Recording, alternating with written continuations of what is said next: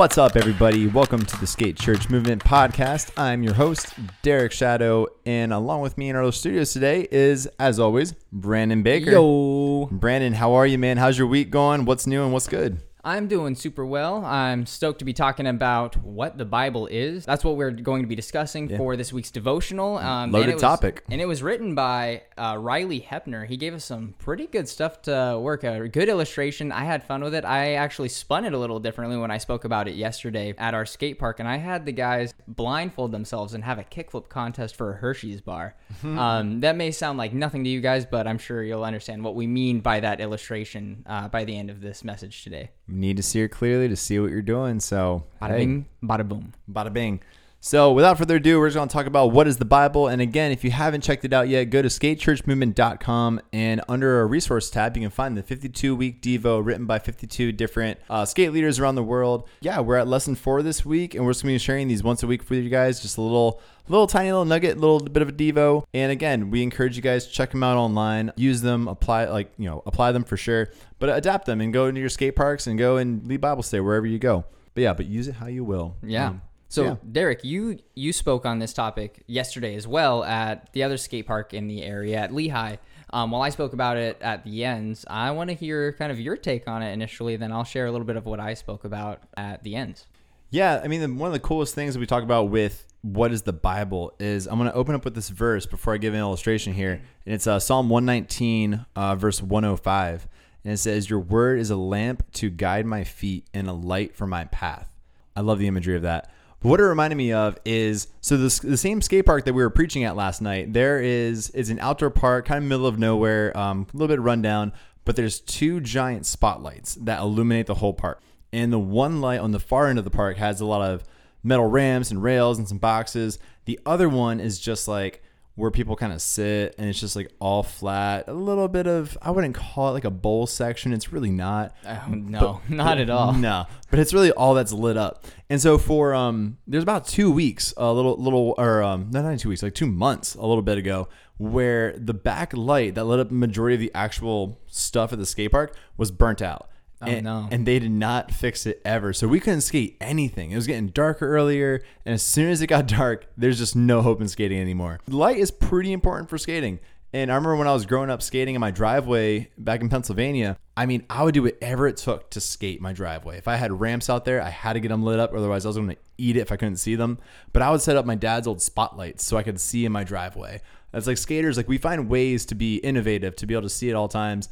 And Riley in his Devo, he used to talk about how at his local park there were no lights, and they had to actually drive their cars up to the edge of the skate park in order to just shine their headlights and skate some flat bars and some ledges there. It's like you got to do what you got to do. And just like pros, when they go night skating, they don't just go night skating and expect like maybe one little dimly lit light to try to light their path if they're going to skate like a 10 stair or whatever spot it might be. No, they're bringing floodlights, they're bringing generators, they're bringing all that good stuff to make sure they're prepared. They can see the cracks before the steps. They can see whatever rocks might be at the bottom of the stairs, if there's some sketchy thing in the rail, whatever it might be. But the light is there to illuminate any kind of downfall or any kind of potential thing that could cause them harm. That's like our opening for this, is because the Bible, what that is, it's our light into a dark place. It is God's plan where he's able to show us a little peek behind the curtain of like, dude, this place you're in is a place of darkness, and you need light to know how to navigate it properly without being hurt, without having some, just terrible fate before you. Yeah, but that's the importance of light, like in skating, to prevent us from being hurt. So, but Brandon, when to go into more detail with this, like what is it about? Why is it so important to us? But yeah, what does it mean that it's a lamp unto our feet? What's that all about? I'm really glad that you kind of stayed unclear with a little bit of what I talked about, which then again, that makes sense because we were following with what Riley said, because he used such a good illustration in using light for us, because God's whole plan for us is not to make it a secret, to know what our life is about. We've been talking about why were we created? What is the meaning of life? And things all regarding that in our existence. And he's not making it a secret to what it is. He's giving us so many opportunities to hear him, whether it be his voice directly speaking to you, hearing him in some of your friends or mentors, and even in the Bible that we have. Like, we literally have something that is God-breathed. It says throughout the scripture that he has made sure that this can be used as a tool to understand who he is and what we should be doing. And that is understanding, like we've said, his love for us, to know his love, and then to make his love known to others. So it's there for us. But with that, it's a little bit twofold. So I started talking to the guys. I shared with them a verse in Ephesians 6, I think it's 6:17, where it references the sword of the Spirit, which is the word of God. And if you think about a sword, it is something that can protect you, but it is also something that can hurt you. A little bit more of an illustration for that is thinking about night skating, being the main illustration that we were using for this whole thing. Playing games of skate with my friends after dark, we would do that all the time in front of our house, skating with the street lights that are above us. We would always complain to each other about our shadows. Right? That was the thing that happened with you too? I was complaining last night about that. And we kept playing skate, and I'm like, no, the shadow messed me up, man. I couldn't see my foot. Like, nope, too bad. You missed your opportunity. Right. Got a letter. It would make skate go so much longer whenever we'd be skating at nighttime with those awful street lamps, because we could only skate in one direction, because if we skated the other way, then our shadow would completely block our board, so we didn't know if we were landing grip up or graphic up, which made it so much more scary, and way more often Primos landed. Typical skate problems. That is something that always came up, even though you have the light, or better yet, the scripture that was being used, it is like the lamp that is at our feet showing us the path. If you don't know how to use a lamp and you hold it up to your face, you're flashbanging yourself, and all you're seeing is a bright light but nowhere to go. Yep. And the Bible, in a way, is something that if we don't know how to use it, it can act in that same way. For example, years ago, before my wife, Kristen, was my wife, and she was just my girlfriend, Kristen, she called me up one day. I was in my first year of college, and I was about 8.5 hours away from her. I got a text message from her saying that her dad was being rushed to the hospital. This completely surprised me because he is a big hulking man.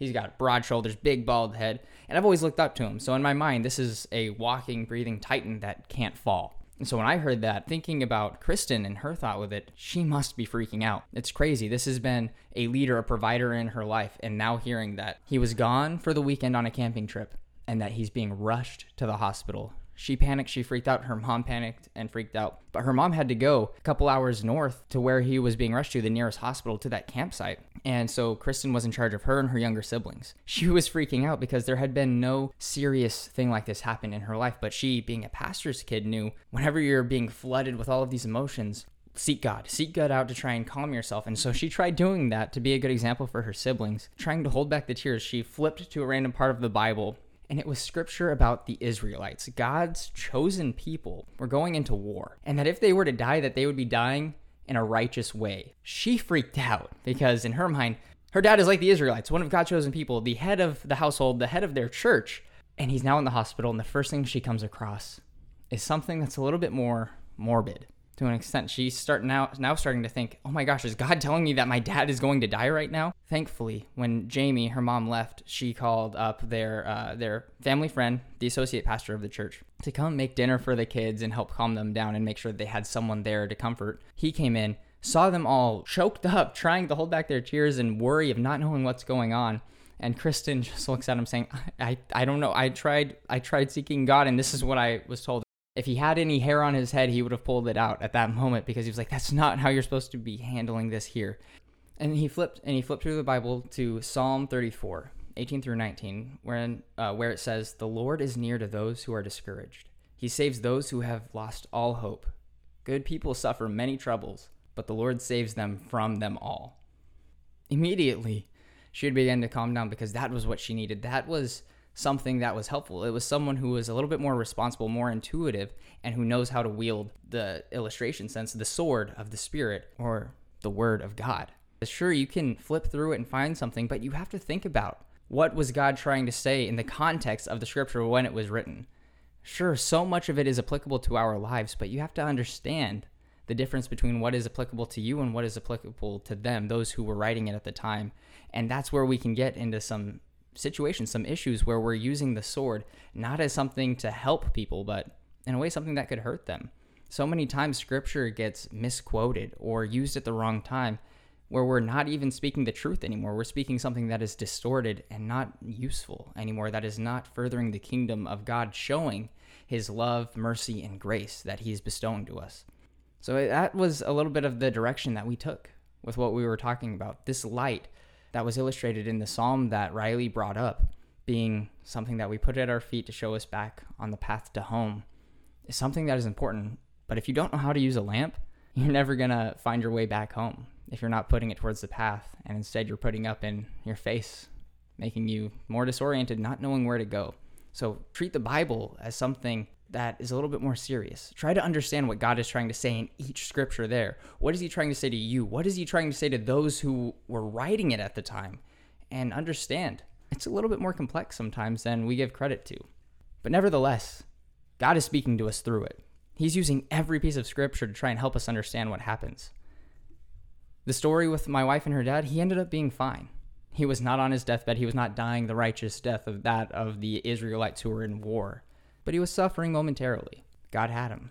So it's important to know that this light is being used in a way that is actually benefiting those who are walking that path for yourself and along with you. No, that's super good, Brandon. There's not a saying, an actual thing in interpreting the Bible called exegesis. Oh, yep. And it's like reading the Bible in the context of what it meant back then to the people it was written for, what it meant, what it means to us now, and what it always means.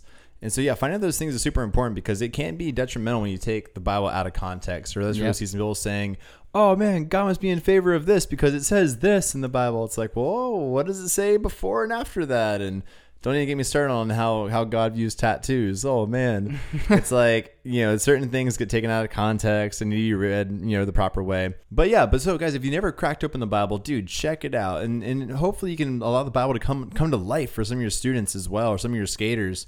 We'll close up shop with this as a little tease for next week, because next week we're going to talk about, is the Bible trustworthy?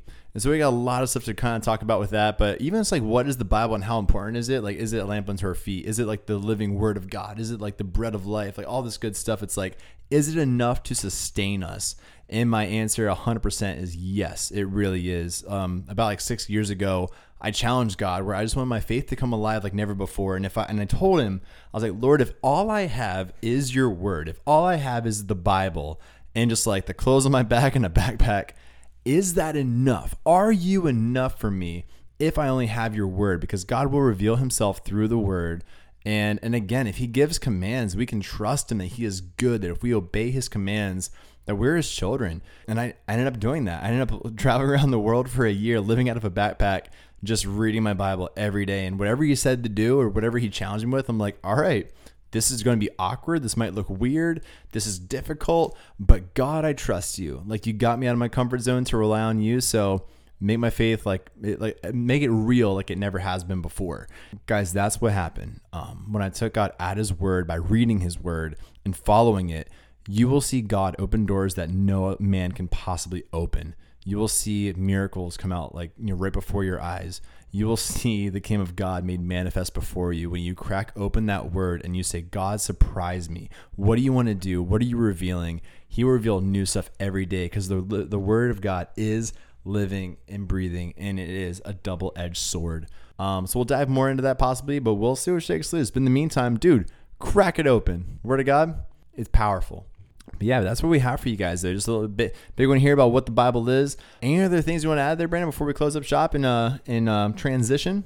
Oh, yeah. You guys are going to be hearing soon from us. Our next interview, we'll have Lyle speaking to us. Yeah, our buddy Lyle Wall out in there outside of Austin, Texas. Yee! Yeah. So awesome guy. I'm super excited to have another interview for the podcast for you guys to listen to. And once again, if you guys are having anything groundbreaking, or you have questions, or you want to share with us what's been going on in your walk in skate ministry, we'd love to have you on our podcast too. Maybe you could be a featured guest with us and we could interview you and see what's going on with your own skate ministry. But in the meantime, again, we thank you guys for being a part of all this, for listening, for giving us your attention and allowing us to grace your speakers in your car or your headphones, whatever it may be. For real, it means a lot. Check everything out if you need any resources on skatechurchmovement.com. Yeah, and if you want to be involved with us, hit us up. Love to get to know you and love to have you on here to be interviewed. So until then, guys, thank you for listening and keep pushing forward.